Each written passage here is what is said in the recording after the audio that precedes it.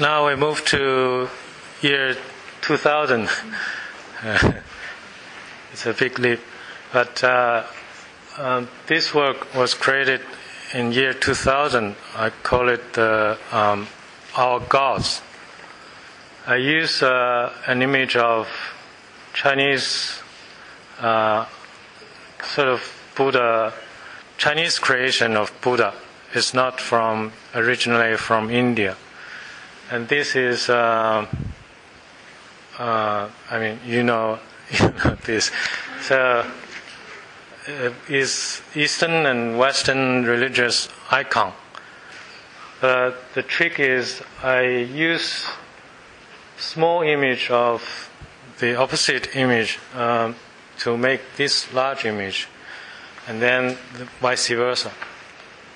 By doing that, sort of commenting on Eastern and Western religions, you have some of me and I have some of you in the teaching. Probably there are similarities and differences.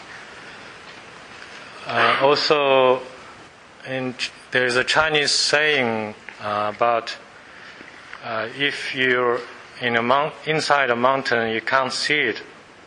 You have to go out of mountain to see the whole image. So that says you go close, you see the small image. You just almost cannot recognize the whole image. But when you step back, you will see it changing into another image. And later on in 2004, I traveled back to China, and I made this bus at a town called Jingdezhen. It's a famous town, has a tradition making those blue and white porcelain bus. Yeah, so I went there to work with the local artisans and had these two made. It's just a sort of a copy of but not as good as the original work, because I can't have smaller things to tell that sort of story.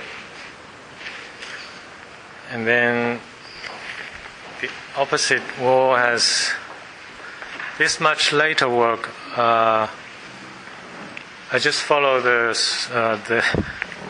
whatever comes. This work was created in 2007 for the show of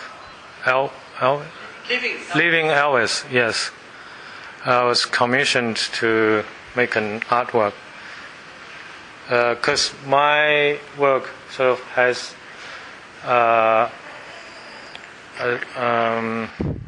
all has sort of Eastern Western kind of comparison.